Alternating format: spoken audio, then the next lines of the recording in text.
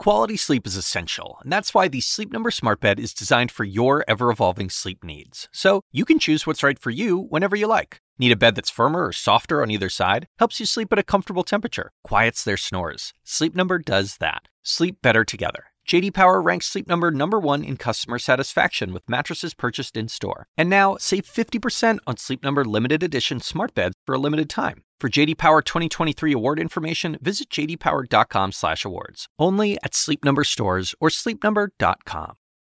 This episode is brought to you by Shopify. Whether you're selling a little or a lot, Shopify helps you do your thing, however you cha-ching. From the launch your online shop stage, all the way to the we just hit 1 million orders stage. No matter what stage you're in, Shopify's there to help you grow. Sign up for a $1 per month trial period at shopify.com/special offer, all lowercase.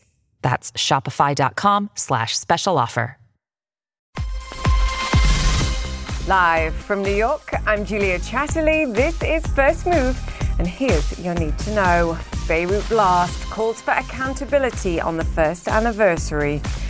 Chip crunch, Toyota and Honda warn the semiconductor shortage will continue. And the vaccine vanguard, the US asset manager offers cash for jabs. It's Wednesday. Let's make a move.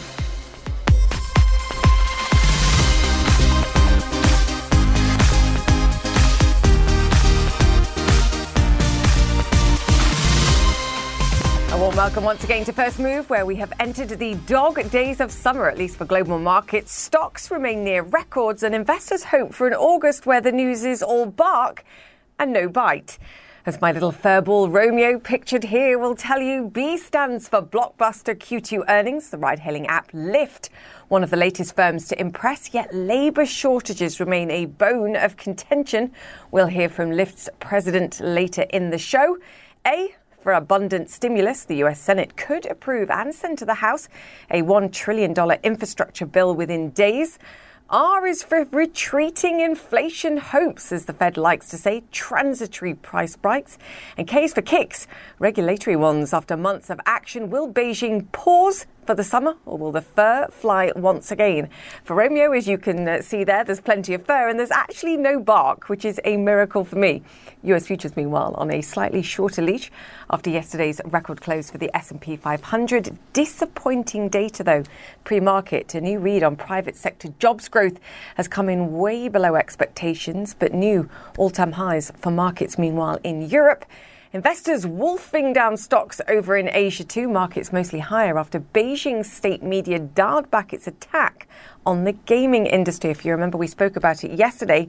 Tencent actually rose 2% after Tuesday's sharp drop as a result. But of course, new COVID restrictions in China are raising fears about slower growth in the region. And that's where we begin today's drivers. China is tightening overseas travel restrictions as the Delta variant breaks through the Great Wall. The country is reporting 71 new local infections over the past 24 hours. That's actually the highest daily total since January. It comes just 6 months before the Beijing Winter Olympics, as David Culver had reports. Chinese state media calling it the worst outbreak since Wuhan. Officials mobilizing across China to stop the rapid spread, linked in part to the Delta variant. A handful of confirmed COVID-19 cases surfacing from Shanghai to Beijing. Worrisome given China's zero cases focus. Here in the capital city, you have tens of thousands of residents under strict lockdown. This is one of those communities. The reason we're not getting out is to not expose ourselves to what is a lockdown neighborhood. Behind these barriers, you have folks who are abiding by the stay-at-home orders and who are once again having to undergo mass testing. The warning from officials is eerily reminiscent of 2020. A Beijing government spokesperson vowing to block the virus from spreading further within Beijing at any cost. It's leading to a halting of travel in China's capital from affected areas, the list of which is quickly growing. Among the cities with new outbreaks, Wuhan. After roughly a year of enjoying life near normal, the original epicenter of the coronavirus outbreak is now testing each of its more than 11 million residents. Families canceling summer travel plans, opting instead to stay home. Several communities sealed off. thousands taken into government quarantine for observation.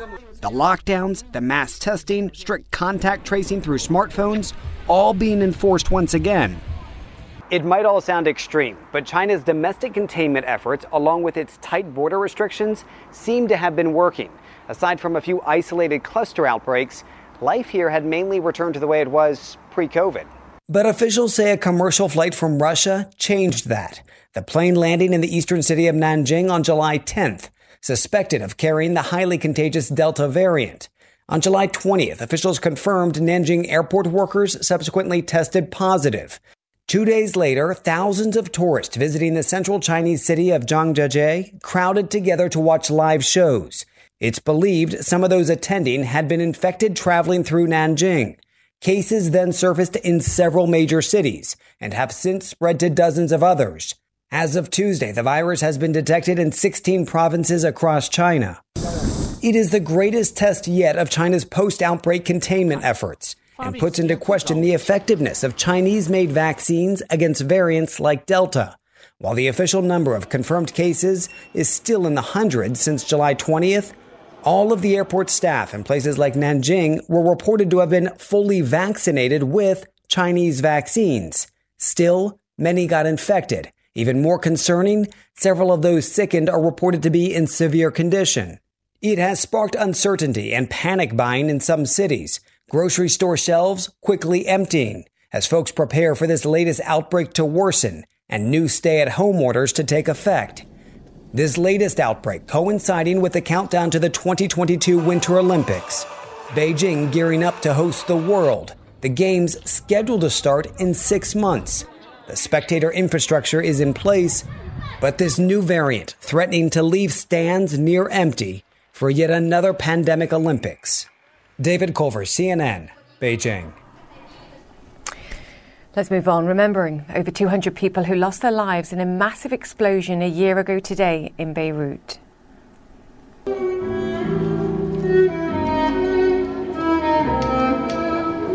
Today's march and vigil comes as the official investigation remains stalled, but there are new calls for answers and for accountability. Ben Weidman joins us now from Beirut Port. Ben, and we're no further forward with answers. We have no sense of accountability, no understanding of why repeated warnings were ignored too, and it comes amid a unravelling of the economy, a financial and political meltdown, I think, as well.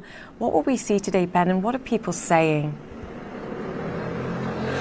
Well, I think what we're going to see are massive protests at the government's inability not only to get to the bottom of what happened here on the 4th of August last year, but in general, the failure of the state writ large to provide the most basic services, such as medicine, such as electricity, such as running water, all of which are in short supply here in Lebanon. It's worth noting that just a few days after the blast, the Minister of the Interior, Mohammed Fahmy, who's now the caretaker Minister of the Interior, came out of a cabinet meeting and said, maximum within 5 days, those who are responsible for the blast will be held accountable. Here we are, almost a year later.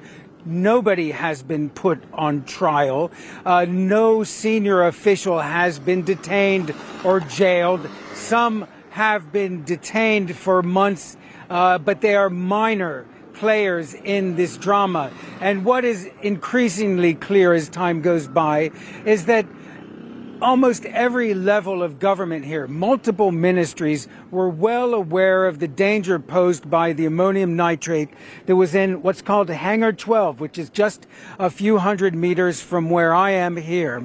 They were well aware that it was there, that it posed a mortal danger to the inhabitants of this city. And keep in mind, within a mile radius of that hangar live about 100,000 people. And therefore, the government was completely indifferent to the danger posed by that ammonium nitrate.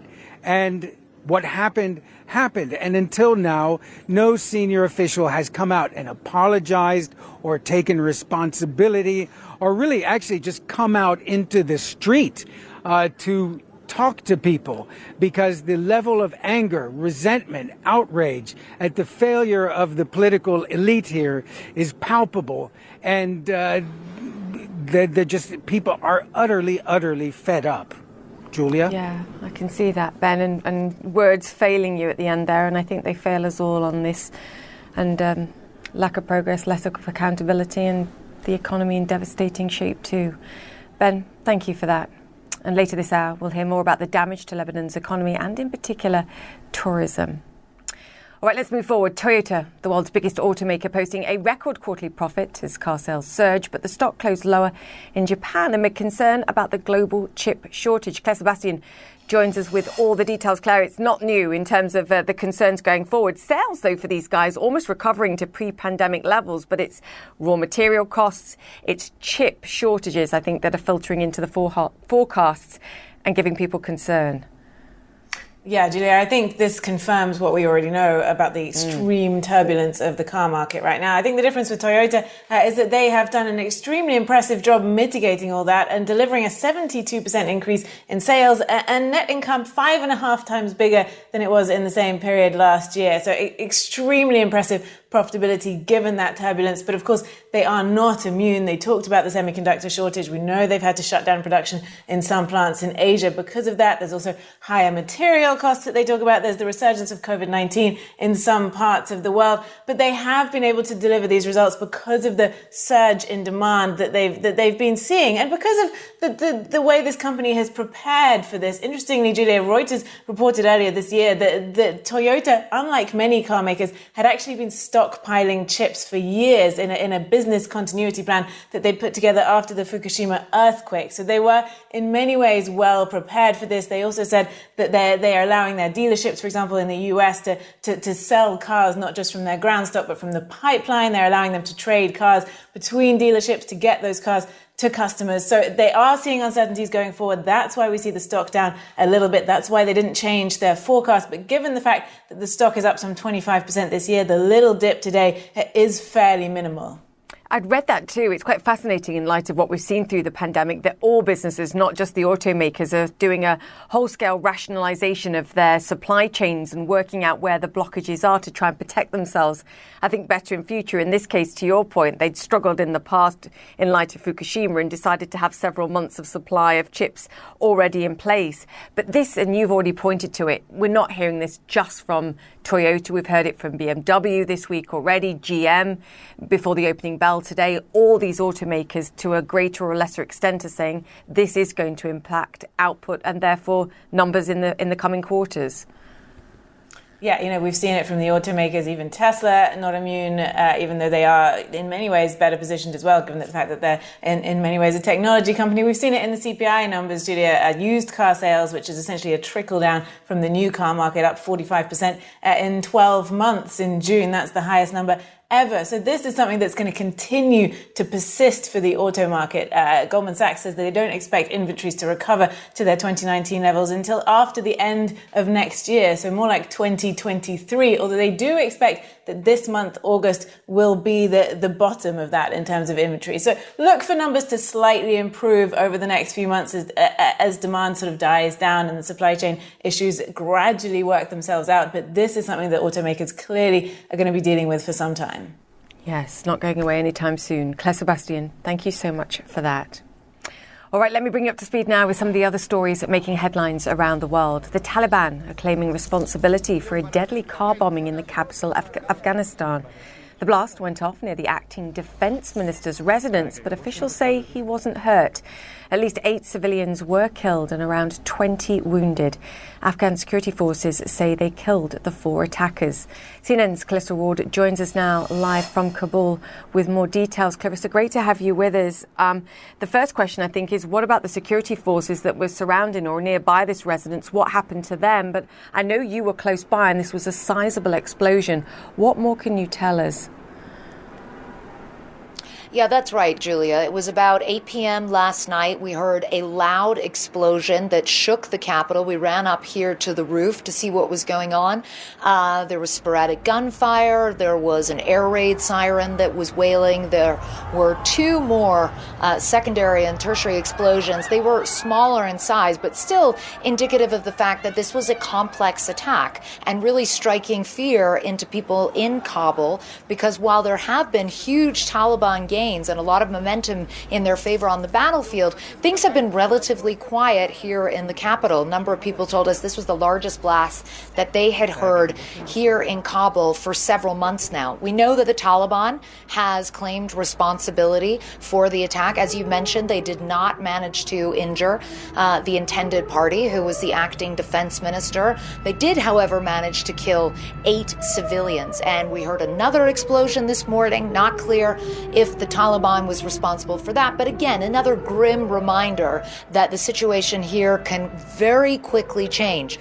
One thing that I should note, Julia, that was really unusual and that I've never heard before in my time covering Afghanistan, after that large complex attack around the defense minister's home, we heard this sort of cacophony of people across the city all chanting Allahu Akbar, which means God is the greatest. But in this context, they were chanting it in defiance against the militants. They were chanting it in support of the Afghan security forces. And it was kind of a moving moment to see a capital essentially come together and say that they're uncowed, that they refuse to be afraid, and that they want to fight back against the Taliban, as much as that may be a very difficult task to do, Julia. Yeah, close award. Thank you so much for that update there, and stay safe, please, in Kabul. Okay, Turkey is still battling 11 wildfires in 6 provinces after bringing dozens more into control over the past week. One fire threatened to engulf a thermal power plant. At least 8 lives have been lost and thousands of houses damaged. Police have arrested 1 person in relation to the wildfires. Belarusian Olympic sprinter Kristina Timanovskaya was seen boarding a plane in Tokyo bound for Vienna today. The athlete was set to compete in the Olympics, but asked Japan for political asylum after she said team officials were forcing her back home for criticising Belarus's sporting authorities. Olympics officials are investigating the case. Okay, so to come on First Move, vaccine bonuses at Vanguard. The money manager goes for the carrot over the stick as companies race to make returning to the office safe. And a chauffeur crunch at Lyft as riders return before drivers. I speak to the president about the road to recovery. That's next. Stay with us.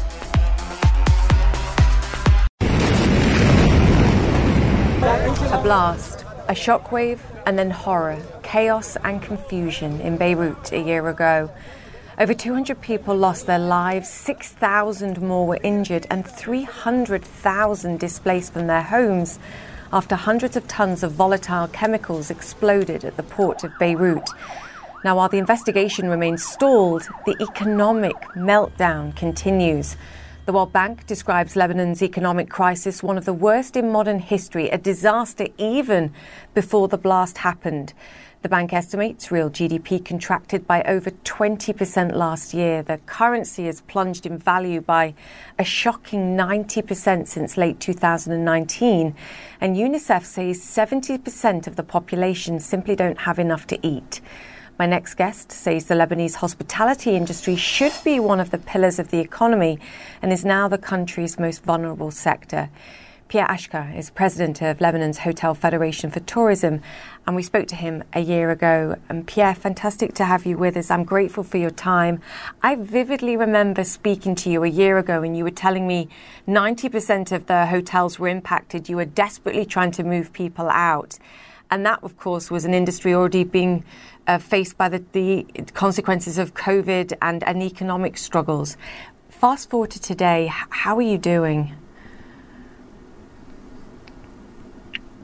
You know, the problem is not solved. No. We don't have a cabinet. We don't have rulers. And the investigation is without any result. So the hotels are still closed. We used to have 2,060 restaurants, pubs, and clubs who were hit by partially or totally from the blast. and you used to have also 153 hotels. We still have around 100 hotels who are still closed because the reports, the investigation is without result. So the insurance are not paying because we don't have any result from the investigation.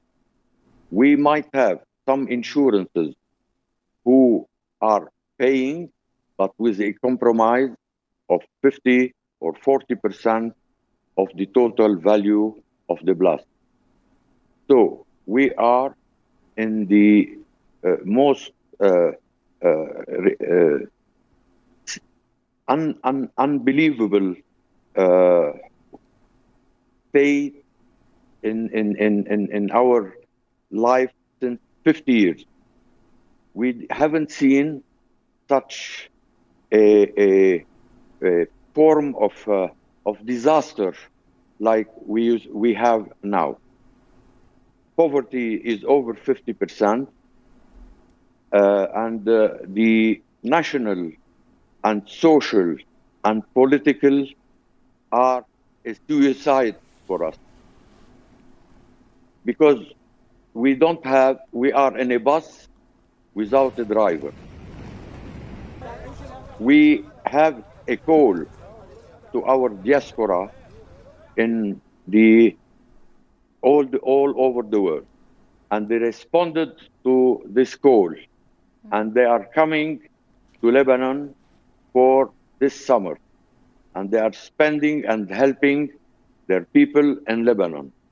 But unfortunately, till now, we don't have a cabinet, we don't have a government, we don't have any support from anybody. The only support we used to have during this year is from the NGOs all over the world, helping the people and poor people to recover a little bit.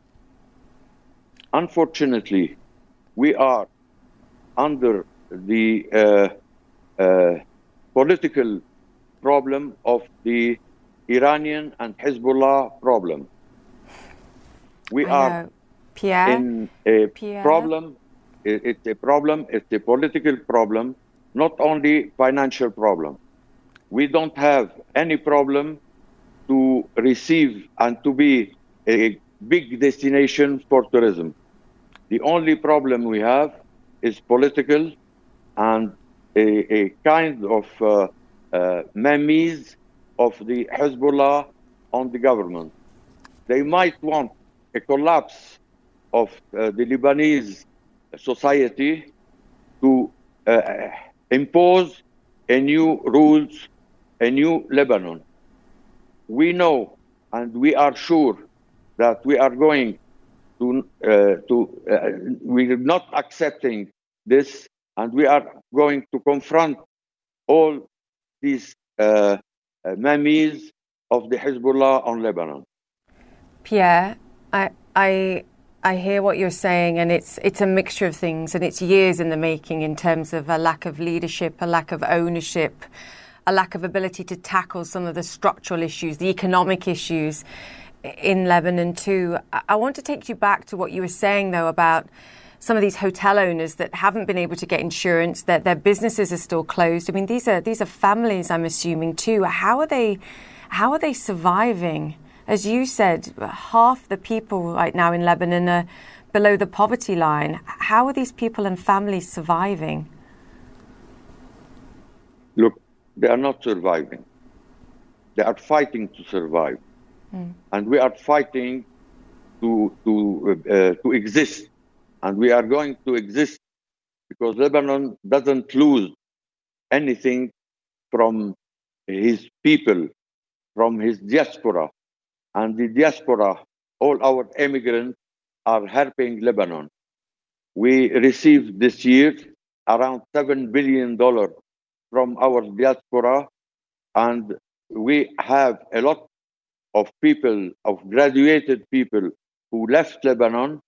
They are working all in the Arab countries, in Europe, but they are sending to their families the dollars and the foreign currency to help their people.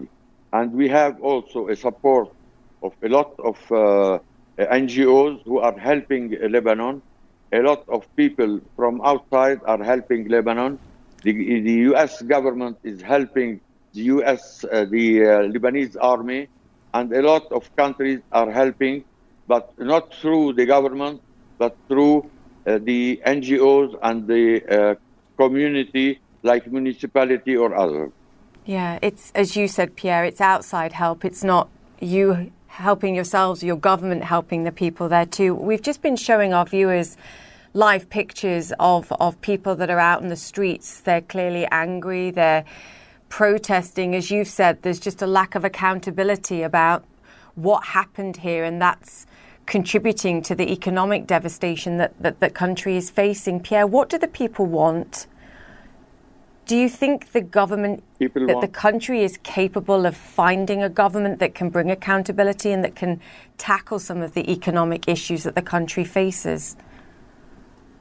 People want reforms in this country. Right. People really don't want to change the rulers of this country who are since around 30 years, and their policy get us in this situation. So people are so angry. People want to eat. People want to have a salary, and people want a change. And a change cannot be without election. And we are preparing ourselves to our next election to change these people, to change these rulers who are corrupted since 30 years. And all the governments in all the free countries are saying that these people are corrupted. So we are trying to have a change in this country, to have reforms, because AIDS cannot come without any reform. We cannot discuss with IMF without any reform. We need reform. We need change. We will fight for this change in a democratic way. And we pray for you and for your people. Pierre, thank you for joining us. Stay safe, please. And we think of you and your family and all those you represent, the President of Lebanon's Federation for Tourism there. So thank you. Next hour, CNN's Connect the World will bring you stories of dignity, of courage and hope as the people of Lebanon mark 1 year since the port explosion. Join Becky Anderson for our special report today at 6 p.m. in Beirut, 4 p.m. in London. We'll be back after this. Welcome back to First Move. US stocks are up and running this Wednesday, and we're off to a bit of a sluggish start after a record close for the S&P 500 yesterday. A weaker than expected read on US private sector employment's actually weighing a little bit on sentiment, I think, here. Just 330,000 jobs were added last month. That's half of what was expected. Fears, I think, related to the Delta variant also adding to sentiment too. And of course, these two things very much tied. Big cap earnings, though, continue to flood in. GM down by around 3%. The auto giant raised its yearly guidance, but earnings for this previous quarter coming in slightly lighter than expectations. And a bit of context here, too. GM still up more than 30% year to date. Just when you see these price declines for these stocks, bear that in mind. Robinhood, too. Finally, the IPO that could. Shares of the popular trading app rallying after Tuesday's 24% pop. They are finally above their $38 IPO price after last week's shaky debut. Wow, look at that now, trading close to $61. That's more like it. Fidelity pounding the table for the stock. A bit of a retail investor shakeout, I think, too. Now, asset manager Vanguard pioneering a novel way of encouraging its workers to get vaccinated. Any US employee who gets the vaccine before October will receive a $1,000 bonus, according to the company. Matt Egan joins me now. Matt, this is a case of businesses saying, look, we'll perhaps take steps to encourage you where governments can't or won't. That's right, Julia. Leave it to Wall Street to figure out a way to really get the attention of the unvaccinated. So Vanguard is saying that any employee in the United States that shows proof of vaccination by October 1 will get $1,000. Vanguard has 15,500 employees in the United States, so that means that if all of them took advantage of this offer, that would be about $15 million in vaccine bonuses from Vanguard. Let me read you a key quote from the company explaining the rationale here. Vanguard recognizes vaccines are the best way to stop the spread of this virus and strongly encourages crew to be vaccinated. As such, we are offering a vaccine incentive for crew who provide COVID vaccination proof. Now, this is another example of how aggressively some companies are moving to encourage people to get vaccinated. It also shows rising concern about the Delta variant and about the risk of even worse variants that could potentially evade vaccines. I think that Harvey Spivak, the executive chairman over at Equinox, I think he summed it up best. After Equinox announced a mandate for vaccines for employees and for members, Spivak told me that he thinks that business leaders have a responsibility to be bold and protect the well-being of communities. But he added, we shouldn't wait for government to make that happen. Yeah, you could be waiting a while if you do. Matt Egan, thank you for that update there. Okay, now from the return to offices to the related ride-hailing recovery. Lyft is a pure-play ride-hailing company that operates in the United States and Canada. It saw a rebound in its most profitable journeys last quarter. Those are airport, night and weekend drives. This led the company's first ever adjusted profit. It also led to a chauffeur shortage as riders return before their drivers do. Joining me is the president and co-founder of Lyft, John Zimmer. John, fantastic to have you on the show. This was a solid set of numbers overall, let's be clear. It seems you've recovered more quickly and more strongly, actually, than expectations were suggesting. Yeah, it was an exceptional quarter. Really proud of the team, grateful to the drivers and riders for coming back in record form. And yeah, year over year, we more than doubled the revenue growth. Talk to me about July as well, because we have seen a pickup in cases, particularly here in the United States. What have you seen in terms of the reaction in demand? We're still seeing increases in demand into July. Obviously, more and more people are getting vaccinated, which is a great thing. And that's leading to more people being comfortable going out. We're keeping a close eye on the pandemic as we have throughout the last 2 years, basically, a year and a half.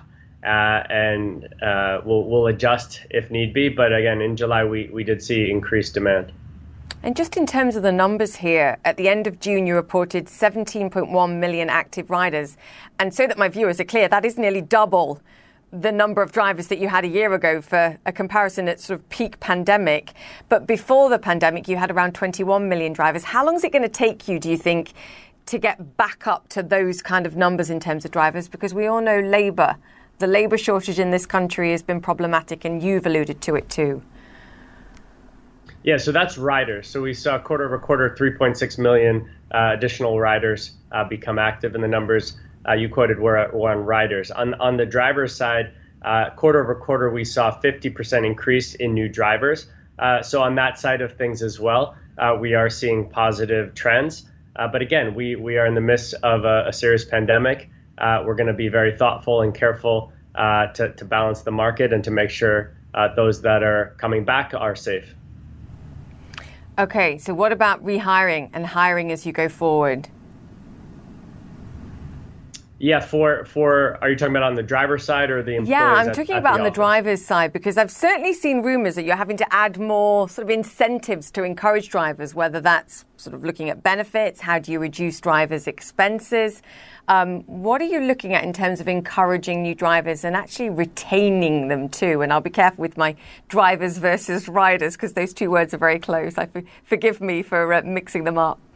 Yeah, no worries. Yeah, we're doing many things on the driver's side. So quarter over quarter, again, new drivers increased 50%. So bringing in those that hadn't driven before is important, but also obviously making sure drivers that have been on the platform and are coming to the platform are earning more than or as much or more than they have before. So we're seeing all-time driver high earnings in top markets at $35 an hour. As you mentioned, we're also helping out with auto care one thing unique about Lyft is that we've built out auto care and other things to help drivers cut down their costs, as you mentioned.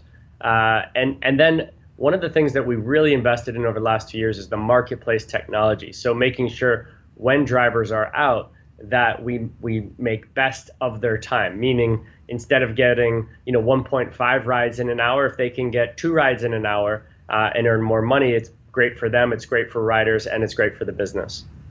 Anecdotally, and I see it sometimes on social media, people complaining about longer wait times, they complain about more expensive rides. What's your sense of that? Because while your drivers can be increasingly profitable, at the same time, you've got to keep your riders engaged and not look for alternative options.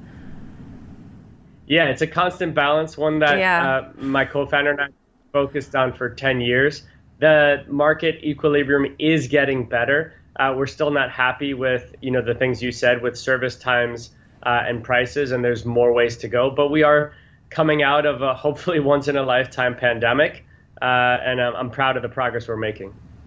Fingers crossed to that, quite frankly, sir. You mentioned innovation and the exciting parts of the business, and I think autonomous vehicle technology and what you've got going on at Lyft with partnerships there is something that we're all fascinated to hear. So what can you tell me about potential drives, autonomous riding in Miami, Austin, perhaps in 2022? What can you tell us about this? Yeah, so the new partnership we announced with Argo and Ford is just that. We're going to be bringing autonomous vehicles first to Miami towards the end of this year and to Austin with a target of next year. We also have a great partner in Motional that's targeting 2023 for fully autonomous launch and continue to work with more partners. The Lyft platform or the Lyft network, we believe is the best way to bring autonomous cars to market because it has an amazing relationship with our customers. And the marketplace technology that I alluded to allows for each vehicle to be optimized and get the best return on the investors who are bringing those cars to market. And will I pay more or less for an autonomous ride than I would for an ordinary ride? It's still super early. I think the goal is long-term to drive more affordable rides. We believe that in the markets we operate in North America, and Canada, that we can help people spend less money on transportation as they bring more money onto the Lyft network. I know. I'm so excited about autonomous vehicle technology, though. In the short term, I'd probably pay more. John, congratulations on a solid quarter. Come back and talk to us soon, please. John Zimmer, president and co-founder of Lyft. Great to have you on the show, sir. Thank you. All right, new developments in the case of the Belarusian sprinter Kristina Timanovskaya. A plane thought to be carrying the Olympic athlete has now landed in Vienna, Austria. The flight changed course slightly over Western Russia to avoid Belarus airspace. She was set to compete in the Olympics, but asked for political asylum after saying her team was trying to force her to fly home. It happened after she publicly criticised Belarusian sports authorities for registering her for the wrong event. Olympics officials are investigating the case, but it seems she's safely in Vienna. All right, that's it for the show. If you've missed any of our interviews today, they will be on my Twitter and Instagram pages. You can search for @JChatterleyCNN. Stay safe. I'll see you tomorrow. Marketplace Asia is up next.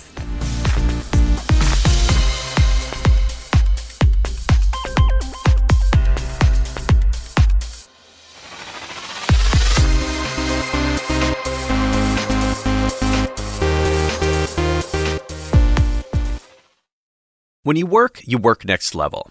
And when you play next level. And when it's time to sleep, Sleep Number smart beds are designed to embrace your uniqueness, providing you with high-quality sleep every night. Sleep next level.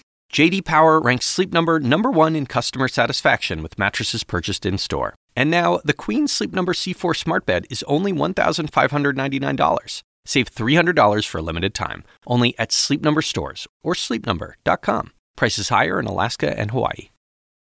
Quality sleep is essential, and that's why the Sleep Number smart bed is designed for your ever-evolving sleep needs. So you can choose what's right for you whenever you like. Need a bed that's firmer or softer on either side? Helps you sleep at a comfortable temperature. Quiets their snores. Sleep Number does that. Sleep better together. JD Power ranks Sleep Number number 1 in customer satisfaction with mattresses purchased in-store. And now, save 50% on Sleep Number limited edition smart beds for a limited time. For JD Power 2023 award information, visit jdpower.com/awards. Only at Sleep Number stores or sleepnumber.com.